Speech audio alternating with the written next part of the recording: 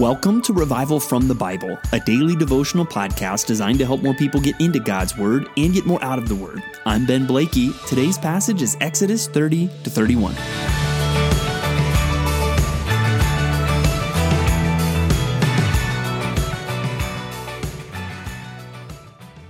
Let me level with you guys.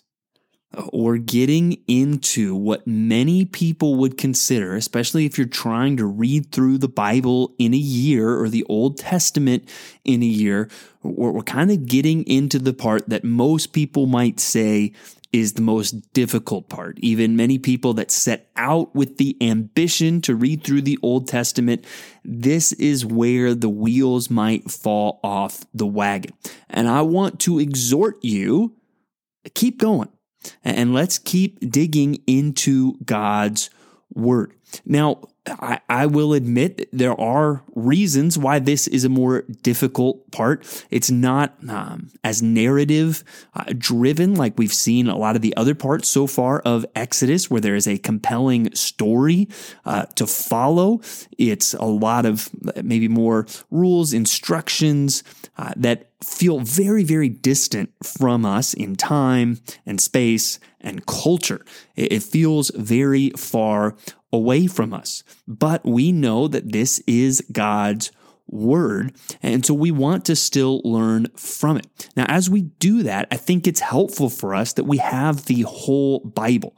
And we want to do a couple things. We don't want to just ignore what this passage says and make it say whatever we want to say. We want to consider the original intention of God for the original audience, but also we do see these things clearly brought out as symbols elsewhere in Scripture. We clearly see that these things are meant to point forward. And now that we have the vantage point that we do, we can see some of the, I believe, intended symbolism of these things that will help us today. So as we look through Exodus 30 through 31, there are a few things that I want to point out that we see here in the tabernacle that are important for us today. Now, let's step back in time to consider what is going on here, especially with the original audience in mind. Well, they are preparing for the tabernacle. And the tabernacle really is the predecessor to the temple. The temple ends up being a building in a fixed location. The tabernacle is basically a temple that is mobile.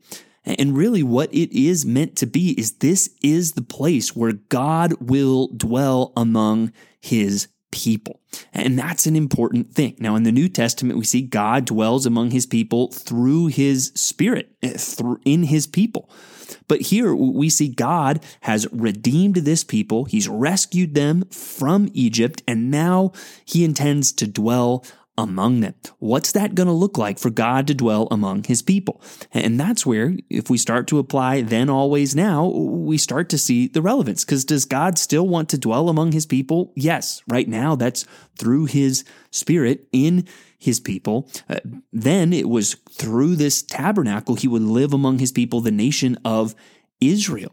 And we will see some things through that, always true, that then we can apply now. And I want to just highlight a few things from our reading that I hope help you and give you something to think about and even something to apply, or a picture that actually helps you get something out of your reading today. The first thing we see in our passage is the altar of incense. They were to build this altar, and that then they were to burn incense on it. And later, you see even in this chapter that there is a recipe given for the anointing oil. Now, that was something that was important. And also the incense. There's a special recipe given for these things that are set apart, right? You were not supposed to be able to go to the store and get, hey, here's your temple blend anointing oil or incense. No, these were meant to be holy, set apart for the tabernacle. These were special things for the tabernacle. And you see in verse 7, and Aaron shall burn fragrant incense on it every morning. When he dresses the lamps, he shall burn it. And when Aaron sets up the lamps at twilight, he shall burn it. So morning and evening, there is to be this incense offered on the altar. And one thing that I think is a fair and even biblical picture to think about when you look at the incense is prayer. We think of a passage like Psalm 141, verse 2, which says, "Let my prayer be counted as incense before you, and the lifting up of my hands as the evening sacrifice." Or in Revelation, we see twice incense is clearly even referred to as the prayers of the saints. And so there's this picture of this sweet, fragrant smell of incense rising up from this altar. And then we see David in Psalm 141 saying, "God, I want my prayer to be like that." And maybe that's something you can take from God's word today. Is your prayer like this incense? Even thinking about that morning and evening. The picture there really is that it's constant. It's a daily thing, even twice a day. This incense is always there. Are you the kind of person that I'm praying without ceasing, morning, evening, throughout the day? I am lifting up my prayer to God. And even that's a sweet thing that God even would view our prayers as a sweet smelling fragrance unto him. Are you keeping that altar of prayer burning in your own life? I want to exhort you, don't let that go out. Let your prayer be like incense rising up to God. In the next sections, we see speaking of atonement and also of cleansing. And now those are very easy themes to connect throughout all of Scripture. It was very important for the people and especially for the priests to have atonement made for them and also for them to be clean. And we see what we need those things today. We need atonement. Our atonement does not come through some tax we pay with a census. We are ransomed. We are atoned for through Jesus Christ.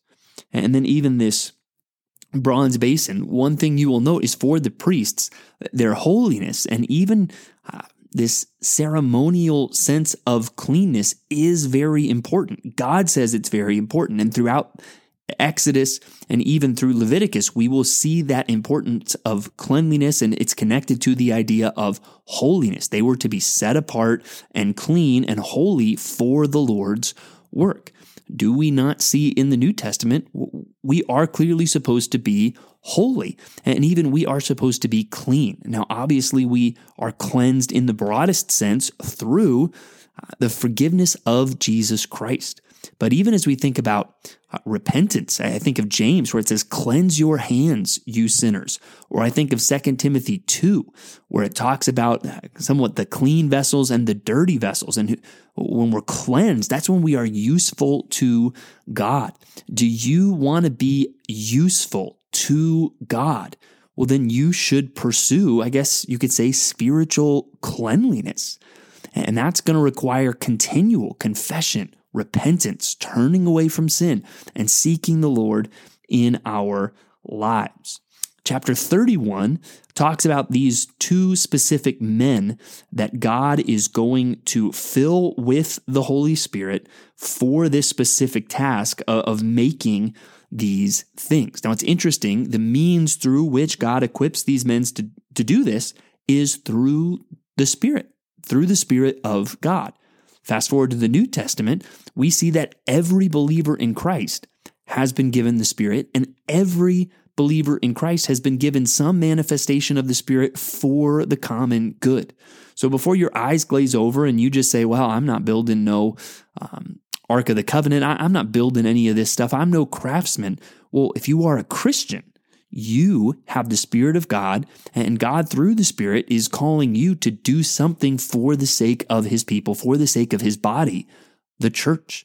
So do you see how even though these things may be foreign and feel distant, that they are communicating things that are worth our attention and our thought today? Are your prayers like incense? Are you through the Spirit serving the church? Are you pursuing a spiritual cleanliness through regular repentance and confessing your sin to God, that you would be a useful vessel to God. The passage ends with God charging them to keep his Sabbaths. Now, the Sabbath generates a lot of discussion, even still today. Are we supposed to observe the Sabbath, which would have been and still is, if you go to Israel, Saturday? Or is Sunday a Christian Sabbath? Or is the Sabbath something that has been fulfilled and is not an expectation on Christians today? There is debate about that among people who genuinely love the Lord. And the Bible, I think, even clearly tells us that there will be disagreement about this thought. If you think about a passage like Romans 14, it tells us that the Bible, or it tells us that Christians will disagree about this and how to respect each other through that disagreement. That kind of makes me think, well, if God really was saying, no, you must observe the Sabbath on Sunday, or you must observe the Sabbath on Saturday, that he would have stepped in there and said that pretty clearly. Instead of, well, this is how you disagree about this, I think he would have said, no, this is how it is. I don't think that the Sabbath is something that we observe still today, or all Christians are required to observe in some religious way. You even see in verse 17 that it is a sign forever between me and the people of Israel. It's pointing back to creation. Hebrews tells us of how rest is ultimately a picture of Christ and what he has done for us. So I think that's one thing we should consider when we read about the Sabbath. Also, I do think that there is something to this picture of work and rest, that this is an intended and even healthy rhythm for us as created beings to look at God and how he rested. And rest really forces us to trust the sovereignty of God. He doesn't call us to rest because we're finished. He calls us to rest to follow his example. I think of Psalm 127. We rest even on a daily basis and sleep because we express our trust in God unless the Lord builds the house. So the Sabbath does come up throughout the Bible. There can be some disagreements on it, but it should point us to the rest that we have in Christ. And I do think it's something we should think about as a healthy rhythm, even for us still to this day. So as we look at Exodus 30 and 31, I hope this isn't just something that you're flying over. I hope this isn't just something that you're gritting your teeth and trying to endure through. I hope that you're built up by the word of God, and that even perhaps right now, you spend some time calling out to God in prayer, and that your prayer would rise like incense before our God. Thanks for digging into God's Word with me today on Revival from the Bible. For more resources, check out revivalfromthebible.com. To learn more about Compass Bible Church Treasure Valley, go to compassbible.tv. The grace of our Lord Jesus Christ be with you.